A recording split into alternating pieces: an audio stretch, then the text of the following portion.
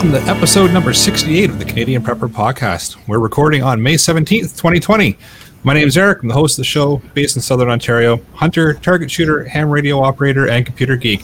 As a first responder, witnessed an over-reliance on emergency services during major events, and I started a small preparedness company to help people get prepared for at least 72 hours, if not longer. My name is Ian, and I live on Vancouver Island. I'm an outdoor enthusiast, sport shooter, and my farm's designated handyman.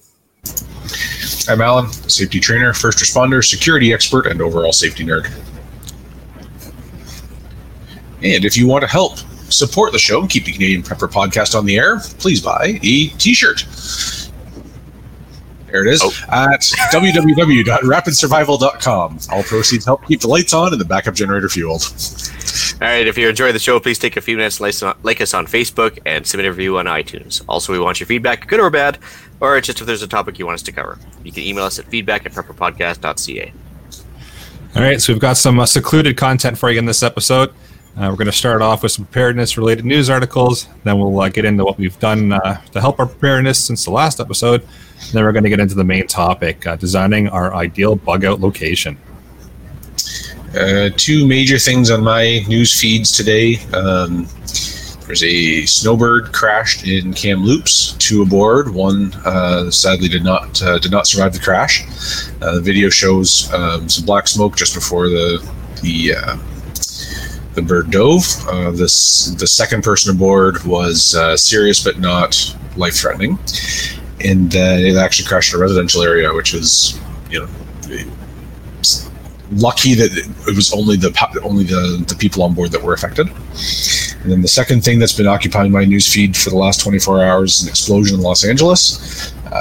It leaves, depending on which report you read, anywhere from 10 to 12 firefighters in serious to critical condition. They were evacuating off a roof when the contents of the building let off. The working theory is that it was butane used in the process to extract THC and produce honey oil. So that was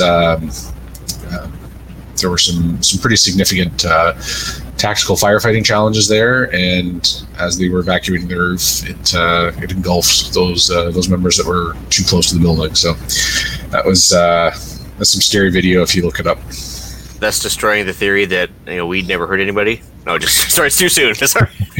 The weed didn't hurt anybody in that particular case, but it's sad. I was kind of wondering what the explosion was about, because I saw that last night just as I was hitting the sack, and it was like an explosion. Like, okay, and then the fact that they already had firefighters down, they wouldn't explain what was going on. It was like, oh, that doesn't sound good at all. So, very interesting.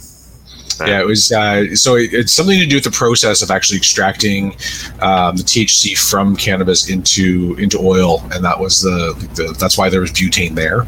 And it's still far too early to speculate as to how the fire started or why or anything, but something went really wrong inside the building, and it was actually just the kind of situational awareness of the firefighters on the roof.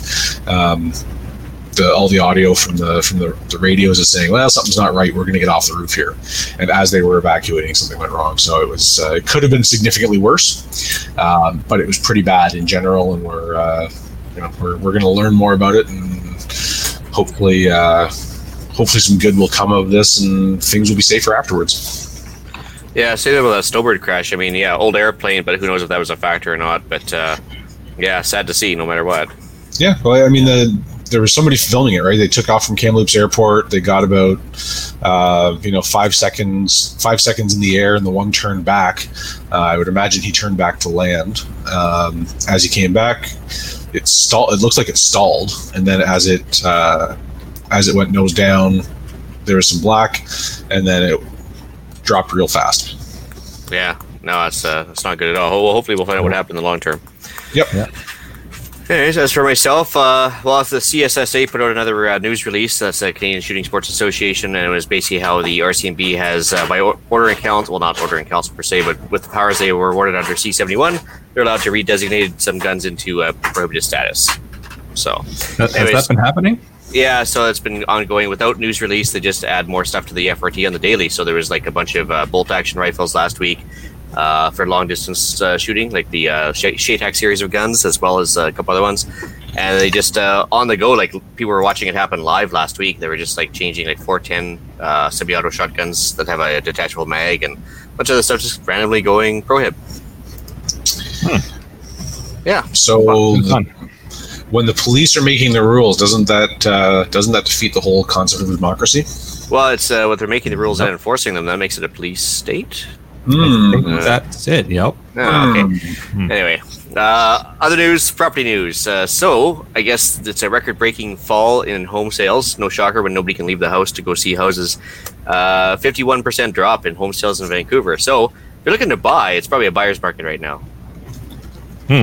But prices have only gone down 1%. Yeah, which is weird. I think people would be getting a little more antsy if they need to sell or whatever. But nope. I was looking in Alberta too at some acreages, and people have actually raised their prices from last year, which is pretty bold considering the oil patch the way it is.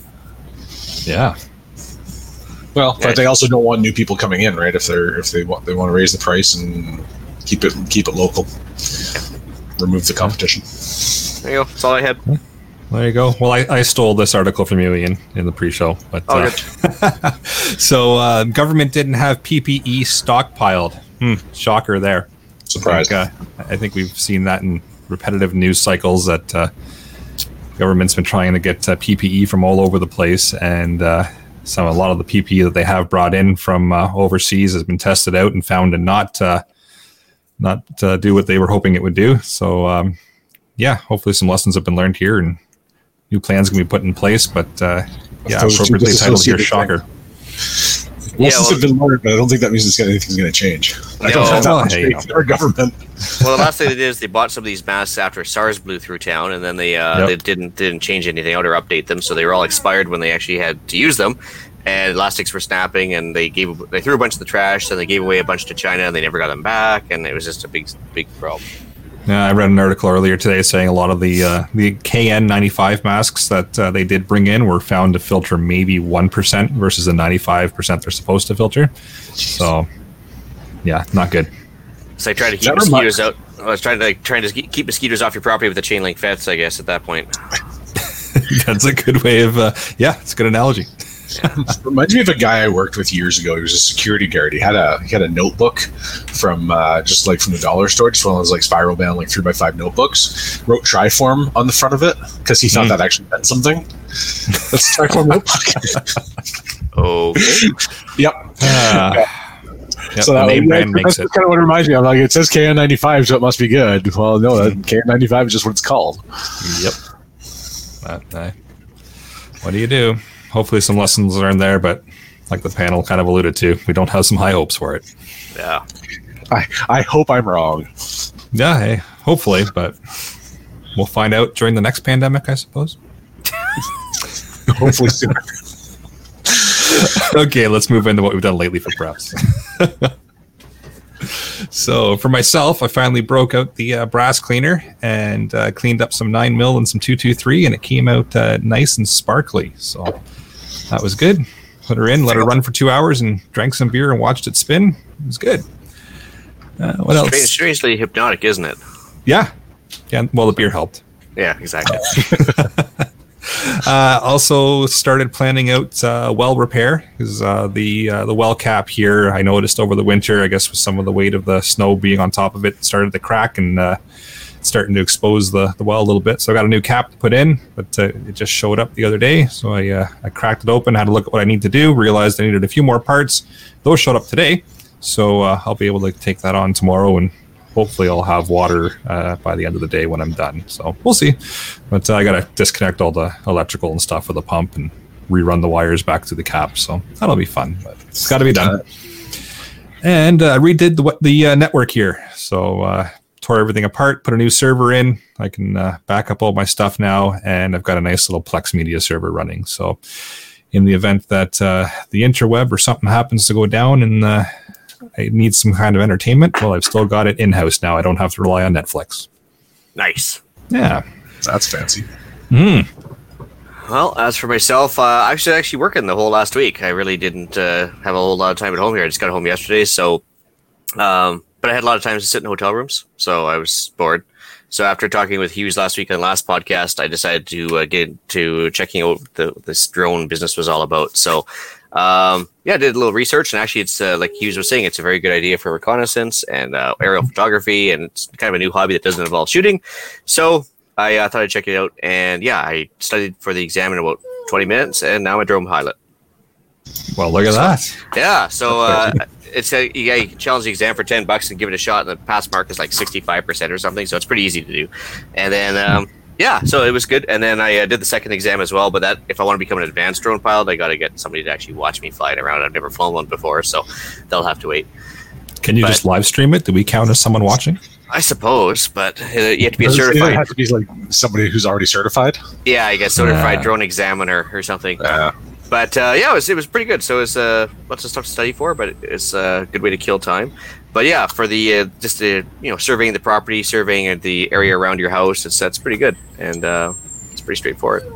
So I put a video link in the YouTube there that basically shows one of the drone types I was interested in buying, because it's got like super good video feed and it's very easy to control, and it's got like a 25-minute flying time. It's crazy. So that's pretty good. So if I spend as much time, as I did on drone piloting as I did on maybe on my ham exam, maybe I'd pass my ham next. But I wasn't going to say anything.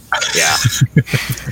But yeah, so like the ham definitely has to be done too. So I got to get on that. And then came back to concentrate on some wood products here. I got to denail some woods from the old chicken coop there.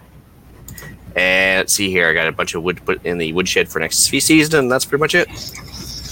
Fantastic. It's only 3 pages this week. That's what happens when you're working, I guess. Yeah.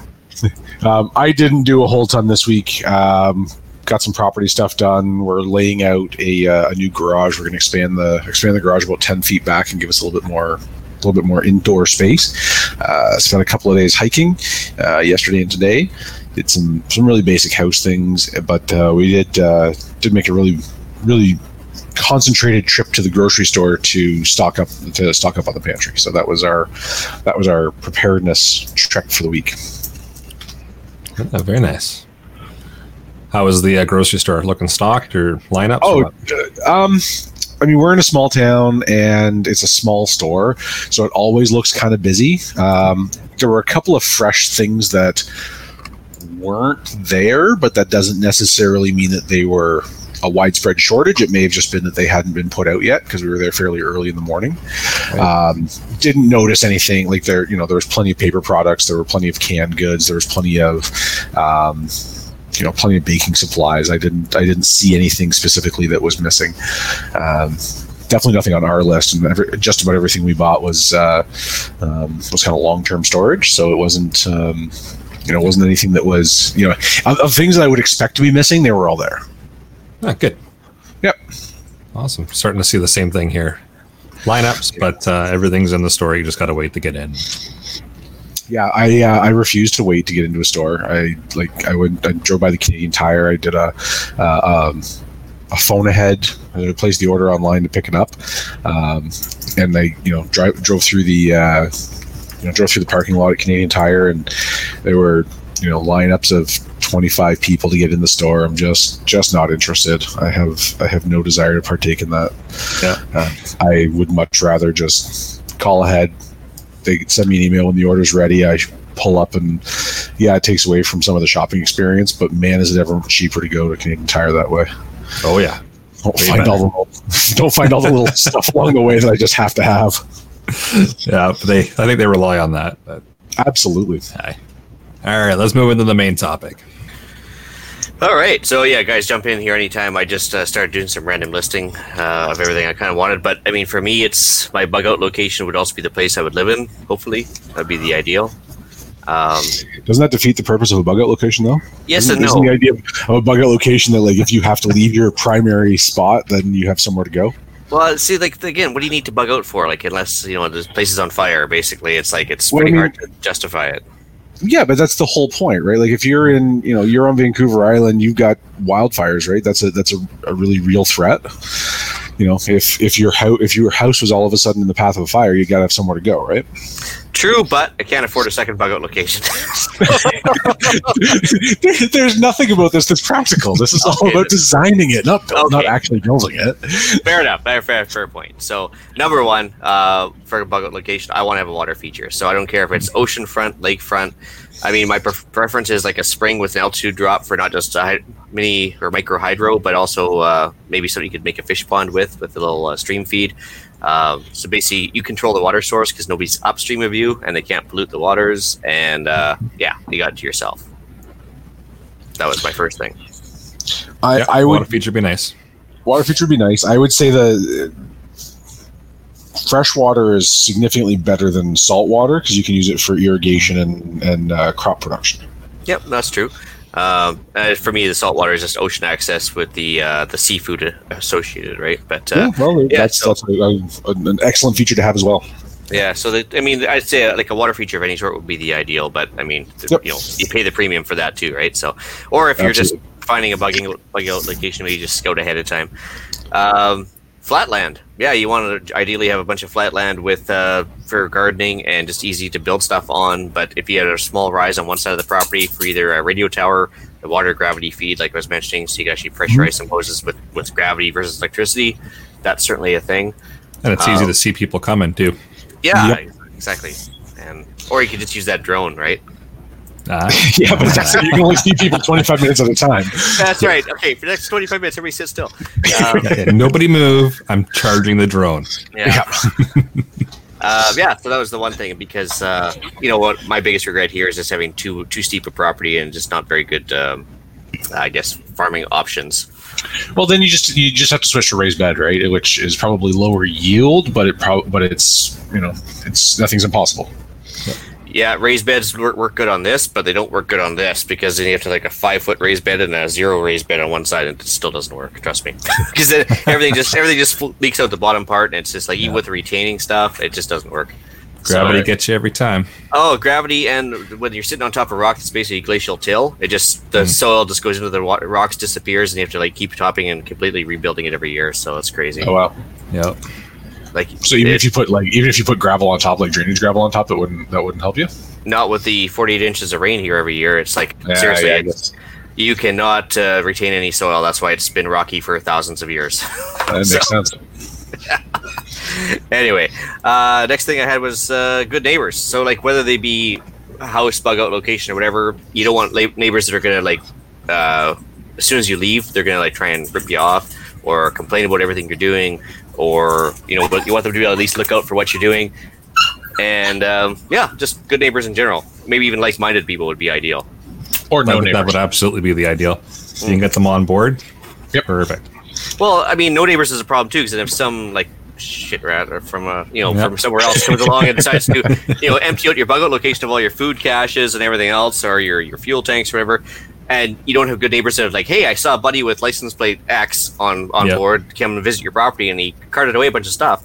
Then, or even better, hey, I saw a buddy with license plate X. He's in my garage now. You want to go talk to him? Yeah, and that's what the good neighbors are for. Yep. So we are not advocating kidnapping random people. Just temporarily detaining them until the proper authorities or the neighbor returns home can be called. Consider citizens arrest, right? That's the thing. And under Section 494, it says deliver to a peace officer forthwith. As soon as practicable, yep. Yes.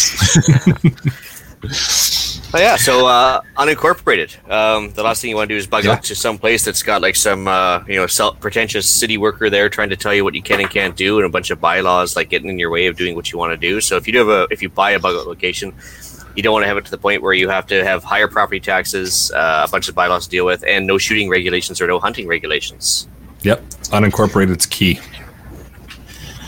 Man, that's a long ways away from me. You have to give me 1 second, guys. Yeah. Yep. Next note on Ian's list here is backing onto Crown land, which again would be ideal, but not sure if it's practical or not. Again, for where I am, that's like the nearest Crown land is probably a 9-hour drive, and would take me like at least through the outskirts of Toronto. Well, yeah, the reason I mentioned that is because it's like, I guess in bad times it wouldn't really matter either, but if you're going to use your bug out location as a hunting property and or a vacation property, at least you got the option to go out hunting and go to a place where there might actually be a fair amount of wildlife. So absolutely. that's where the kind of, if you had neighbors on two sides but crown land behind you, that's kind of the ideal. That's absolutely perfect. Yep. Yeah. A basement, because storage, and also because of, hey, if you had to do a makeshift shelter of some sort, either for cold weather, nuclear terror, or whatever. It's like you want to have, see the episode on nuclear fallout. Have the field expedient bomb shelter, or anything. But basements are like so great for everything from storage to like temperature preservation. There's just so many good reasons to have a good solid basement, and it's one thing I've really missed. Yeah. But basements are only good if they don't leak. So it's got to be a basement that's appropriate to the property. Yeah, I guess if the power goes out and all the sump pumps kick off, and before you know it, you got 3 inches of water in your basement. That's no good either, right? So you got a swimming pool at least.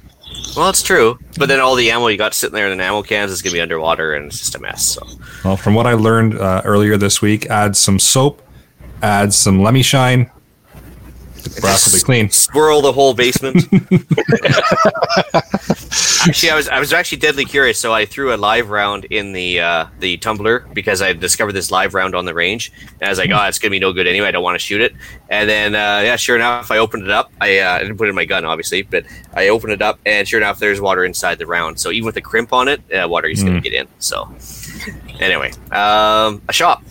So a shop is a grandiose term, but I mean, it might be anything from a covered tarp shelter to a full-on shop with a car lift. But anything you can do repairs out of the weather is kind of ideal. So even if it's just like a expedient shelter that will just allow you to like get things done in torrential rain, snow, or whatever, I think that's kind of key for doing repairs, especially if you're going to be less reliant and working on your own. Yep. And I think it's important that your shop be big enough to fit your vehicles in. And the other advantage to it is that if you're cooped up with somebody for any length of time, say 9 weeks over a forced internment, self-isolation, having the ability to go somewhere else, and just get away from that person goes a long way to family relations and preventing people being tied up in the garage waiting for the authorities. Yeah, absolutely. So I also mentioned underground storage capable, which is different than a basement. Basically because, basically what I went on is I want a bunch of soil on the property. And the reason for that is good farmland, obviously. But you can actually build your underground storage container of whatever you want. Like if you want to put a shipping container 10 feet down and prop up the center, because engineering-wise they suck. But I'm just saying, like, you want to have the option to build your bomb shelter, put your caches in the property, have everything, like even like a shallow well would, if you had lots of soil on the property. It's huge. So rather than a sea can, because there's always been discussion among the prepper community about burying a sea can. Cool. Yeah. Better than that is to put an 8-foot galvanized tube, like a drainage pipe. That's why they build one of those $100,000 shelters the guys like custom make for people. That's all it is. Is basically he just welds it up and then puts a little bling inside, and he's on his way. Yeah. Because obviously a sphere is better than a square when it comes to handling pressure of soil, right? Exactly. It'll disperse the load around the sides. You just got to put an end on each. Put an end, cap it in, and then you can build whatever the hell you want inside and take your time doing it. Yeah. No. Absolutely. So that's the sea can. It's they always say it's going to collapse on the inside, on the top, basically because of all the weight of the soil. It just doesn't work that well. So if you put a sea can in a tube, I wonder how that would go. Might have to research that. We need an engineer. Yeah, that's right. Of the listeners out there, are there any engineers? And can you help us test this? Could you help us test this? Yep. Well, Sean Ham, so far you guys are describing my house well. Yeah. I'm jealous. Yeah, we kind of hate you. Yeah. Yeah, just a little bit though. It's all good. We're going to need GPS coordinates just to verify this, and not to show up at random if there's an emergency. For the record, if you could give us like a Google Maps location, that'd be great. So greenhouse, I was mentioning, it doesn't have to be in place and built already, but even just having the materials for one, because if you are bugging out there and you want to get an early start on seeds or grow stuff in marginal growing conditions, then you want to have a greenhouse all set up. Absolutely. And I think my notes included the ability to grow hydroponically, which, again, not an expert on it. We've discussed it kind of, but we decided we needed to find an expert on that to learn more, because growing outdoors is awesome, except when you have a terrible growing season and then you need, need another solution. So growing indoors gives you the ability to grow year round and gives you the ability to control all the things, and then you don't also have to go outside. And when somebody else is flying a drone overhead, they don't see that you have huge volumes of crops that they want to come steal. So keep it gray. Who would be flying the drone overhead? Some nosy guy Yeah. trying to do surveys of the neighborhood and stuff like that. I mean, Ian and I are physically far enough apart that his 25 minutes flying time aren't going to affect me, but Yeah, you know, just if not good. Ian's got that idea, somebody else has it too. That's right. So wood on the property, whether it be in the form of trees or even stored wood or whatever, you want to make sure you have a steady wood supply for not just heat, but shelter, cooking, everything else, but also, just good shade, concealment, everything else. So wood on the property would be fantastic. And then also would feed your wood stove, which you should have in place. That's And then kind of key. a wood stove that has a flat top so you can actually cook on it too. Yep. That's right. Southern exposure, I wanted to mention that as well. Absolutely. Best for So growing. solar, good for growing. Yep. Lots of light, less electricity required. I can't go Yep. wrong. I was going to throw on the list there a good solar setup. Yep. I had solar and wind on my list. Hunting friendly. We talked about the bylaws and the crown land for that exact reason. Of course, if things get really, really, really out of hand, it doesn't matter anymore. But you want to plan for the worst and hope for the best. So plan that just, we're going to plan for Ian's house to catch fire in a wildfire, and he just has to go somewhere. He still wants to hunt, but the rule of law will still be in place. So, Well, And I like just the idea of having somewhere to get away in when times are good, and then you can utilize it all the time because then you're comfortable with the area that you're in. You know the area, you know what's there, Absolutely. and you know how to utilize everything. And like, really, who's going to shell out money to buy a property, build it up, and then just let it sit, right? Just in case, Communist. you may as well have something that you can go to and use on a regular basis. But as well, they can serve as your bug out location. Yep, absolutely. yeah. So I mean, obviously, if it's hunting friendly and bylaw friendly, then you're good to go even at regular times, and you won't feel like you've wasted your money doing it, right? Well, it goes back to knowing your gear, right? We preach that all the time of know your stuff, know your gear, know how to use it. Same with your property. You may as well know it, know the ins and outs of it, know how to get around it, know what's there, know what's not, and it'll serve And you well everything around if things happen, right? Everything around it too, right? I mean, it's one thing to know your property; it's another thing to know your neighbor's property and that, the lot down the road and the crown land behind you. Just get familiar with everything around. Absolutely. Cool. Next thing I had was fenced for animals. So you want to keep the deer out, keep the dogs in. I don't want to keep the deer out. I was going to say, do you want to keep the deer in? But I say fenced for animals.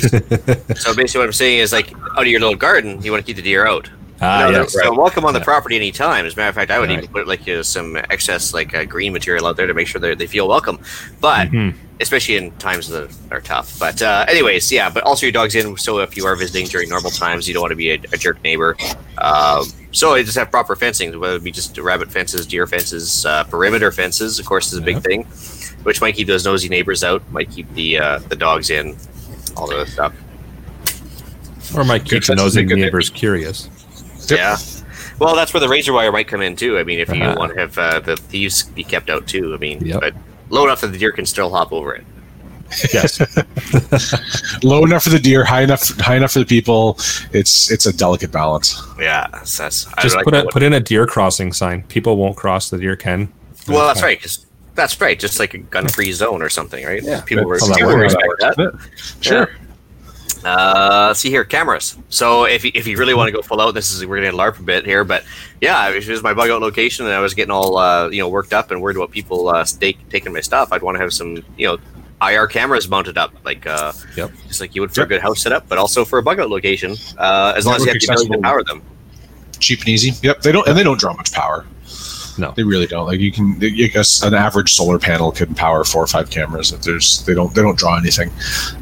If you have a setup where you can run Wi-Fi from your bug out location, then you can even see it in real time. So even if you're not there, which works for scouting for hunting property too, right? If you know you've got deer coming through on a regular basis. Yep, it's like amped up game cameras. Same idea, right? Yep, absolutely. Yeah. Last thing I had was if you have the option to get your property and then build a house on it, like or build a bug out location of some sort, consider using ICF, which is insulated concrete forms, because a little pricier to start with, but easy to build with. It's like Lego blocks.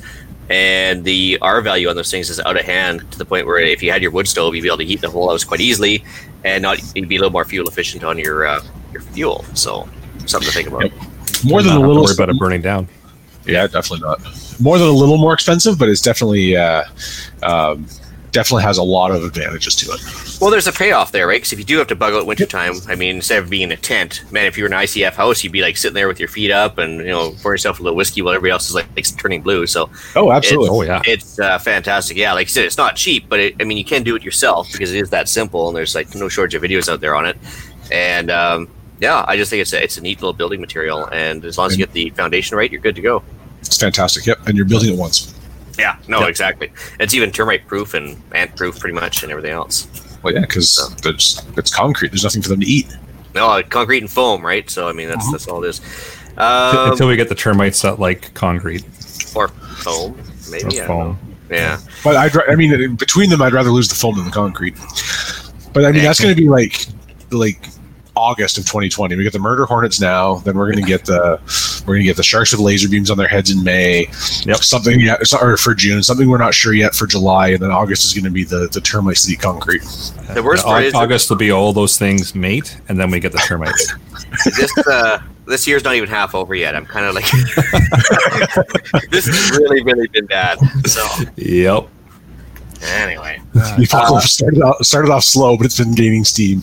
Yeah, remember the good old days we just had to worry about like World War III breaking out back in January or something. Now we're worried about the economy imploding and a bunch of other stuff too. Anyways, yeah. So steel roof. To make Alan happy too, I got to make sure my house is a little bit fire resistant. So preferably a steel roof versus asphalt shingles because of fire hazards and obviously long life of the roof, lower maintenance. But slate siding, like some sort of rock based.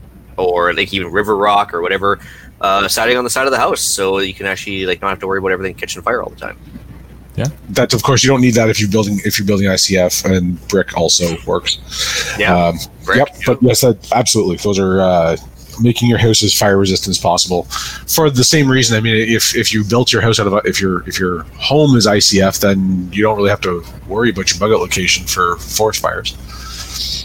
I mean, you wouldn't want to be there. You wouldn't want to be inside during one, like as it blows over. But you're gonna have a place to go back to. Yeah, and the nice thing is the steel roof too. It's pretty easy to set up like a water catchment system, and there's a lot less junk coming off the roof. And so when you do have the eaves troughs off the steel roof, you're getting a lot less the asphalt single bits that are coming in there, and everything else. It's much easier to keep clean, and it's pretty slick setup. Way cleaner. Yep. Yeah. An airfield and heliport. That's fantastic. Well, you said I could just fantasize, so absolutely. Yeah, I mean, I'm not saying like a full-on airport per se, but like a little 1,000-foot strip to put your little like ultralight or something in and out there. Because if you're gonna bug out, you got to bug out on the wing, right? So you need something for your drone, right? Yeah, and the drone needs a heliport because it has to return to home to a certain point. And if you want buddies to come by that maybe could come in with a helicopter or something, you want to be welcoming, right?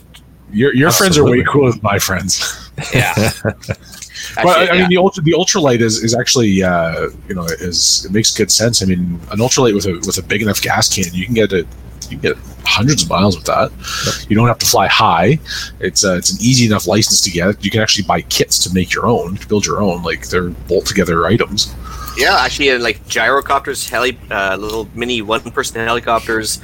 Ultralights, everything else. There's a lot of them you can build yourself now, and are like less than $30,000. So it's actually kind of an option nowadays. Like if you think what you spend on a truck, and true. So, anyways, I just thought, at least have an option for somebody. Like, but if you're on if you're on a lake, I mean, somebody on the full thing come and pop in anytime too, right?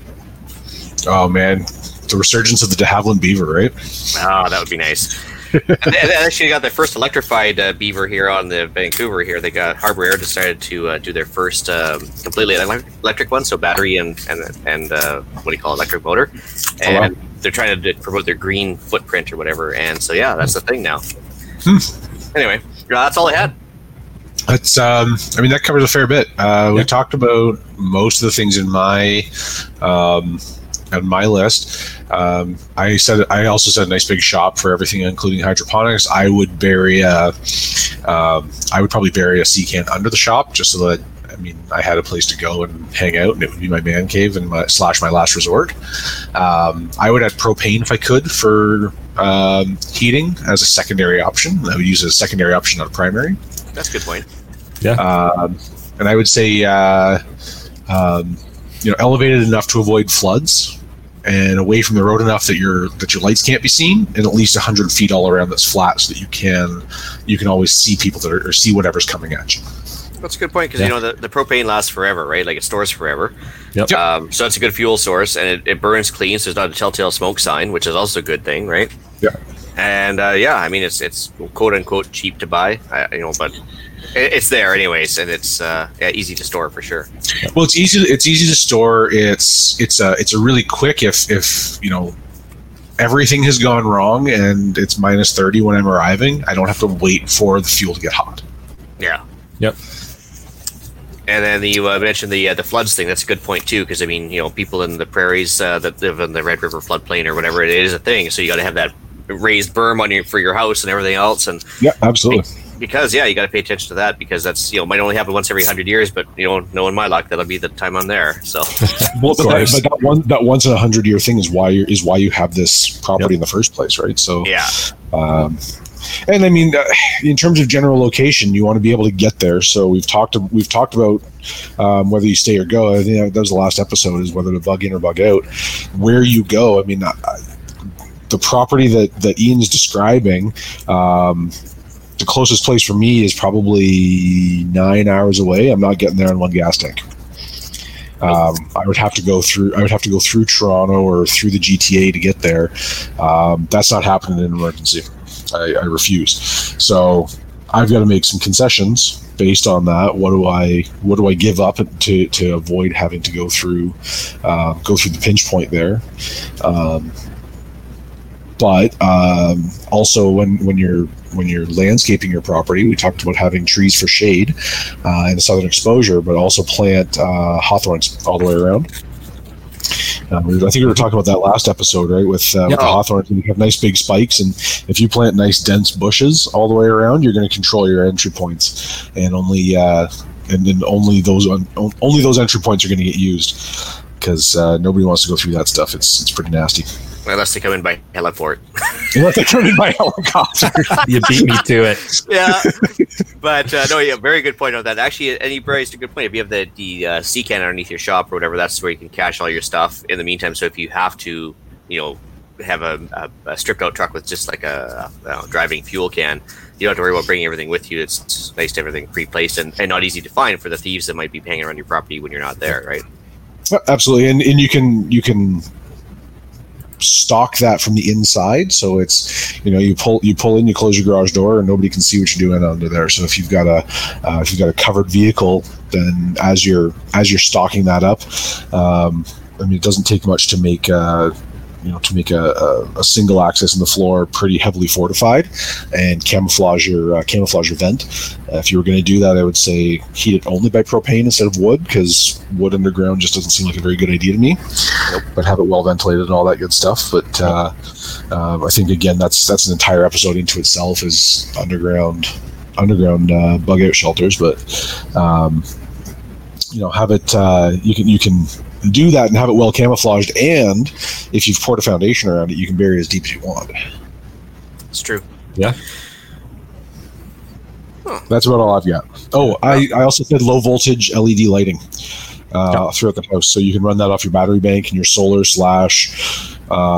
turbine, like wind turbine / waterfall paddle wheel system can charge your battery banks and run your low voltage LED lighting from inside the house. Well, yeah, even in your regular house, you should be running LEDs. I'm sure everybody should be by now, because just the power savings alone with Ontario Hydro, the way it is for you guys and everything else. Yep. But like Alan said, if you've got like a combo system, whether it be wind, solar, micro hydro, whatever, something's going to be like producing power at that point, at any point during the day or night. Like micro hydro runs 24/7, but it freezes in winter, obviously, so you have to rely on your wind and solar when you can. And it doesn't take a whole lot of power to keep the LEDs on overnight. Yeah, and specifically low voltage. So, like, yes, I run LEDs all through my house, but they're still running off 120. Yeah. I'm thinking about like the emergency lighting. Yeah, just run it on 12 volts, so you can run it off a battery bank.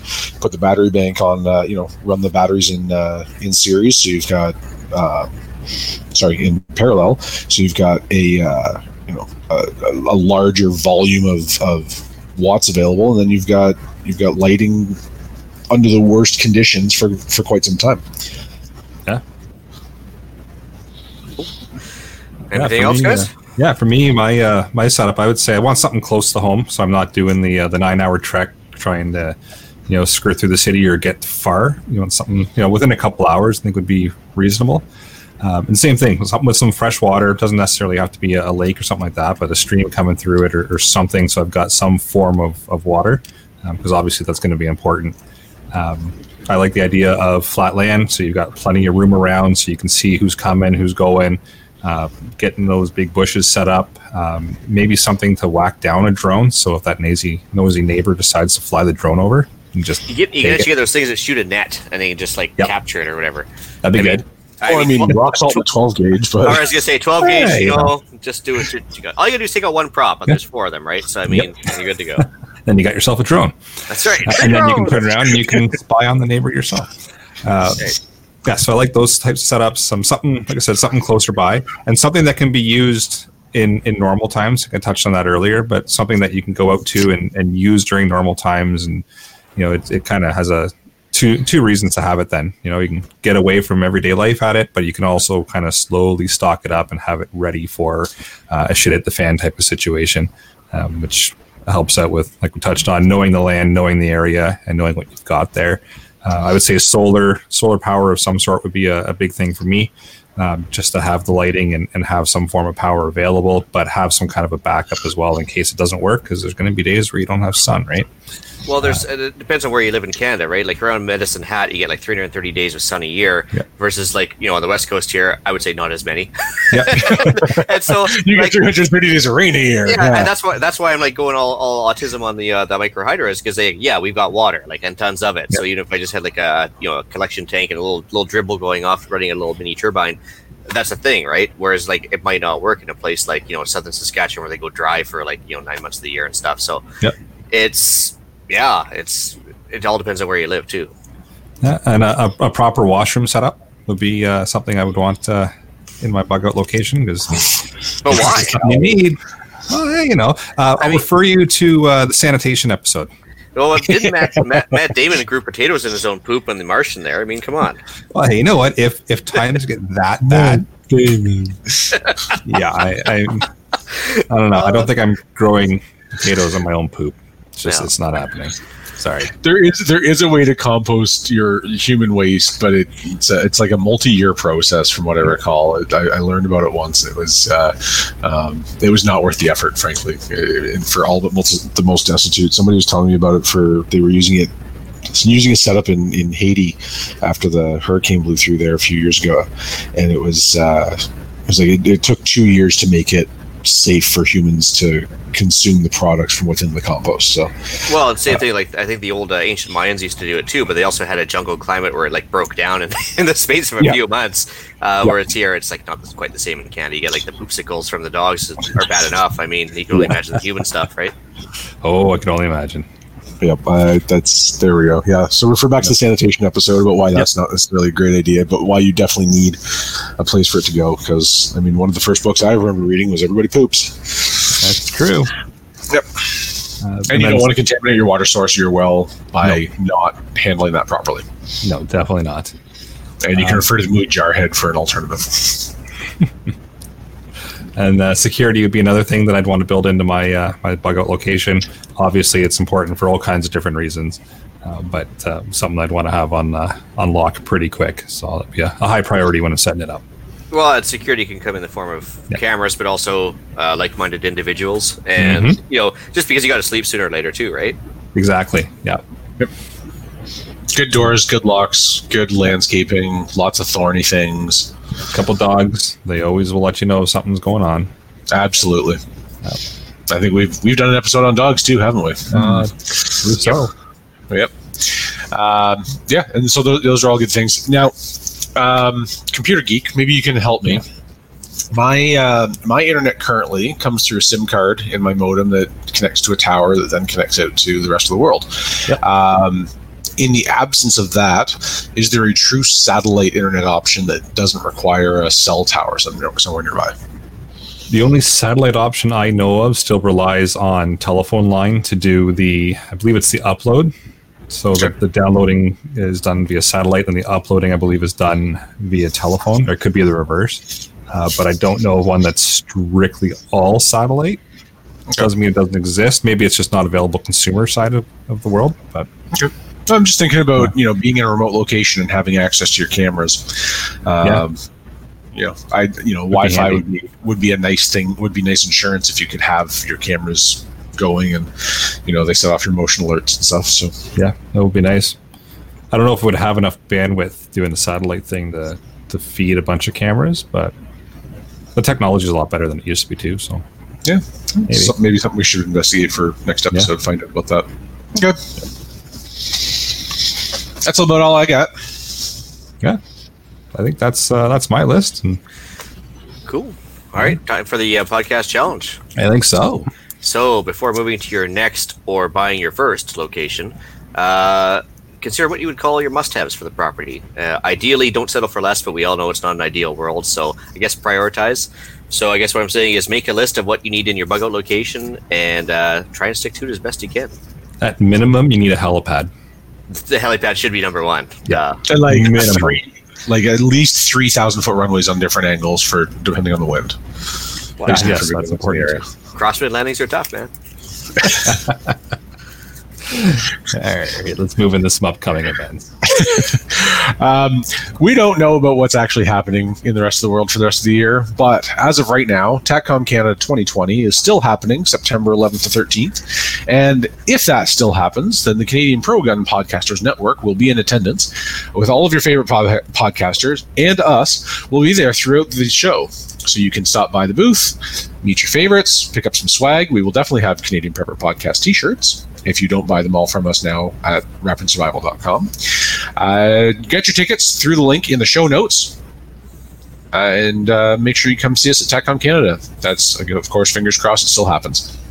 Yep.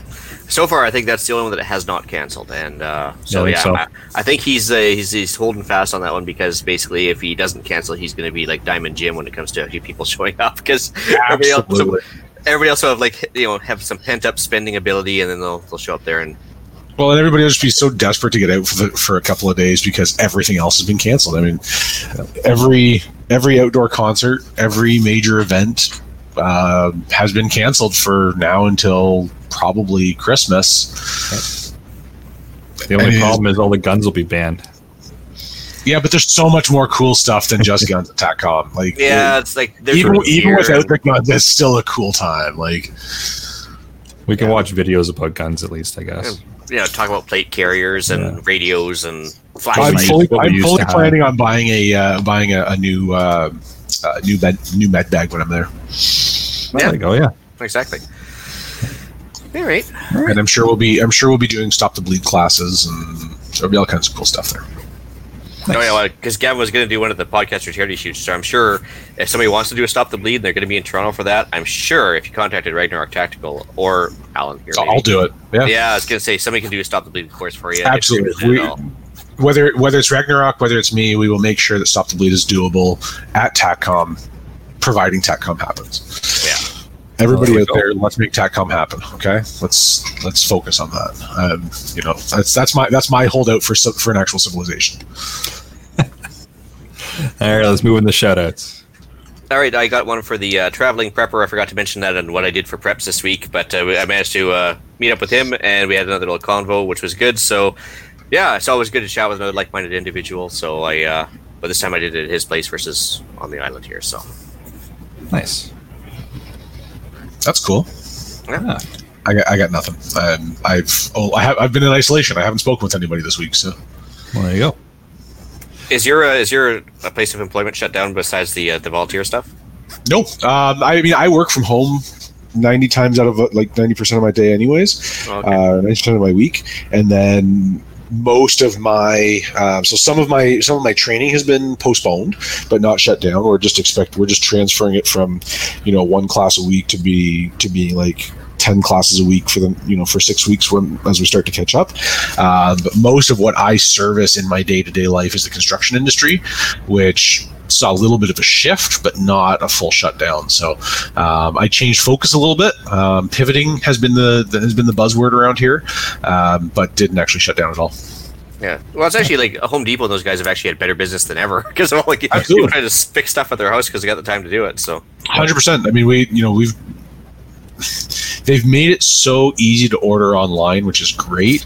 They send me an email when it's ready. I drive into town, I pick it up, I bring my stuff home, I do my thing here. I genuinely hope that that's how I do business going forward. I hate going into those stores and having to be stuck behind people that don't know what they're doing.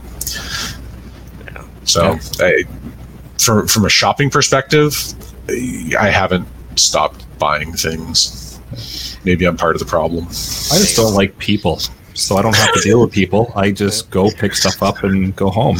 I don't think that curbside pickup's disappearing anytime soon because that's become I way too certainly hope easy. not. It's great. Like I make a, if I can't get it delivered by Amazon Prime, or if I want it faster, I can order it from Canadian Tire or Walmart. I pull up, they scan the barcode on my phone, and they get my order. Like, it's so fast and easy. I love it.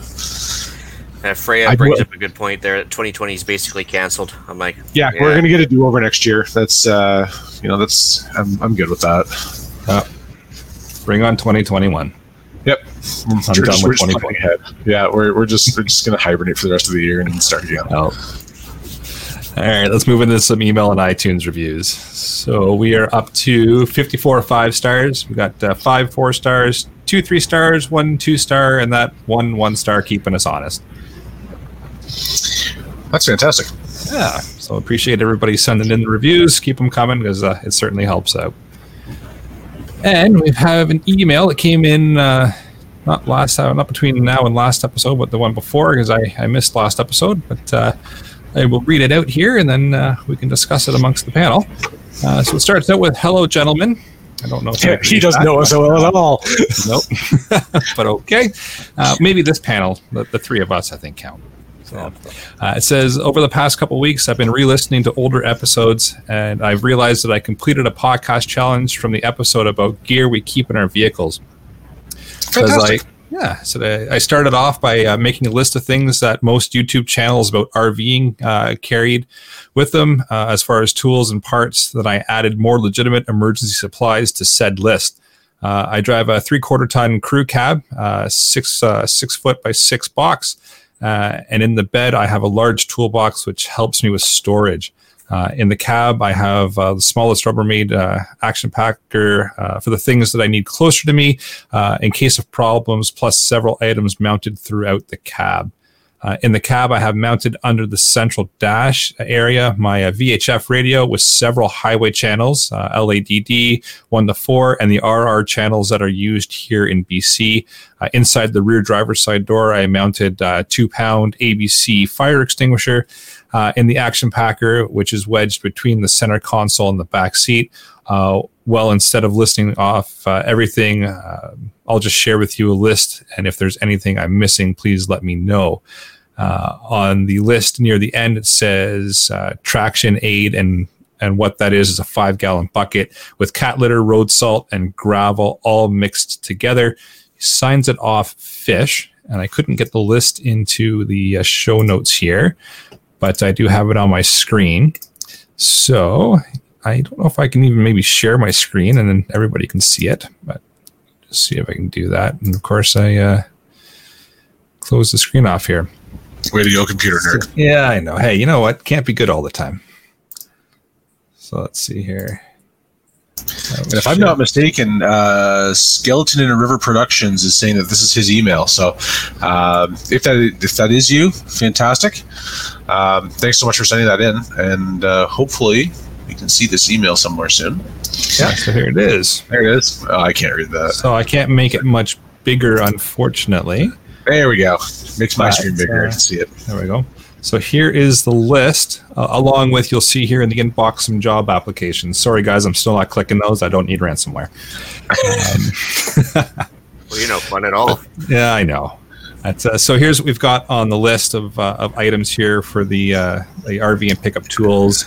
So we've got a level, a socket set, long arm ratchet, screwdrivers, cordless drill, wrenches, needle nose pliers, regular pliers, vice grips, claw hammer, utility knife, drill bits, and it goes on. There's a whole bunch of stuff in here. It's actually a really good list. It covers off pretty much everything. So The only thing I didn't see was fuses for this truck, but yes, that's a good point. You've got your first aid kit there. Do you also have, since you happen to be watching Skeleton and River /Fish, do you also have a tourniquet or an IFAC that's within arm's reach? kind of like a blowout bag. Yeah, your blowout bag, just like strapped to your visor, seat, like headrest back, something like that, so you can grab that first if need be. Oh, there's the fuses. There's fuses. All right, and then the other thing was going to say the emergency window breaker hammer thingy, but I didn't see that either. Yeah, I don't know if that was in here. There it is, window punch. Yep. Cutter. I see it. Yep. Man, he's got it. Look at that. Okay. He's got it all. It's all here. It's a good list, actually. I like this. There's lots of good stuff here. Yeah. And then the whole idea with the cat litter as well, that's great. I carry some in my truck as well.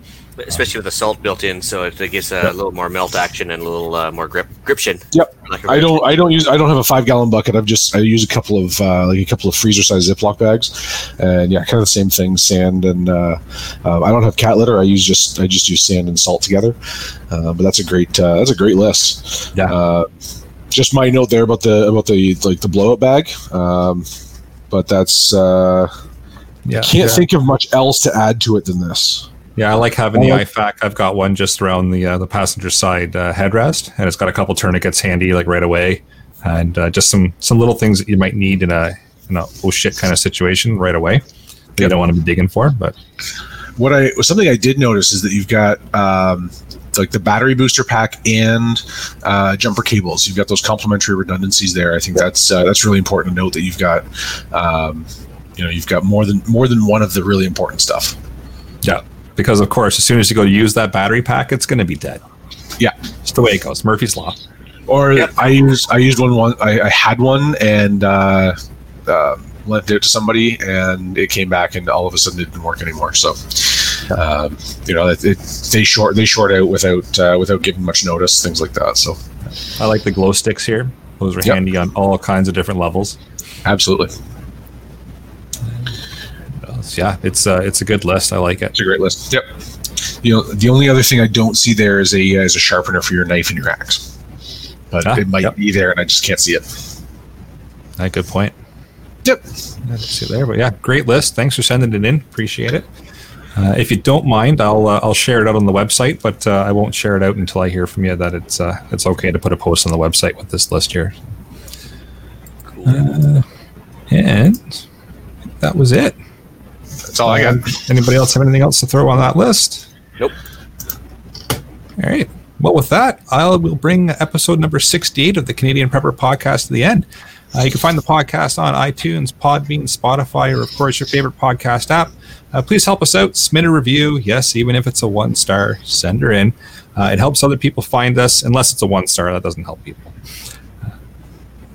And if you do leave us a review, right? If you leave us any kind of a star review, please leave us a note. I mean, if there's something we need to improve on, and I mean, audio's been a fairly common theme throughout those improvement notes. We love to hear it. I mean, that's how we get better and provide better content to you, and that's why we do this. So let us know what's up, what you like, what you don't. We do record these shows live on Facebook and YouTube. If you want an early peek at the shows, please subscribe to the YouTube channel, Canadian Prepper Podcast, and click the notifications tab. As you've heard throughout the episode here, we do love the feedback during the show. Certainly helps make life easier for us, and it's certainly a little bit more entertaining. You can find me directly on Instagram at ppswo or by email, Alan with 1L at prepperpodcast.ca. All right, you can reach Ian directly by emailing me at theislandretreat@gmail.com. And you can also find me on Canadian Patriot Podcast on iTunes and YouTube. There you can find us discussing why government waste in society make me wish I had deeper soil to bury stuff in. Or your next bug out location. Yeah, maybe next time. All right, and please check out Rapid Survival at rapidsurvival.com. You can get me there on the live chat while you are buying some prepper gear, which, again, is slowly coming back in the stock. You can also email me at feedback@prepperpodcast.ca. So thanks for joining us, and until next time, be prepared, stay safe, and keep learning.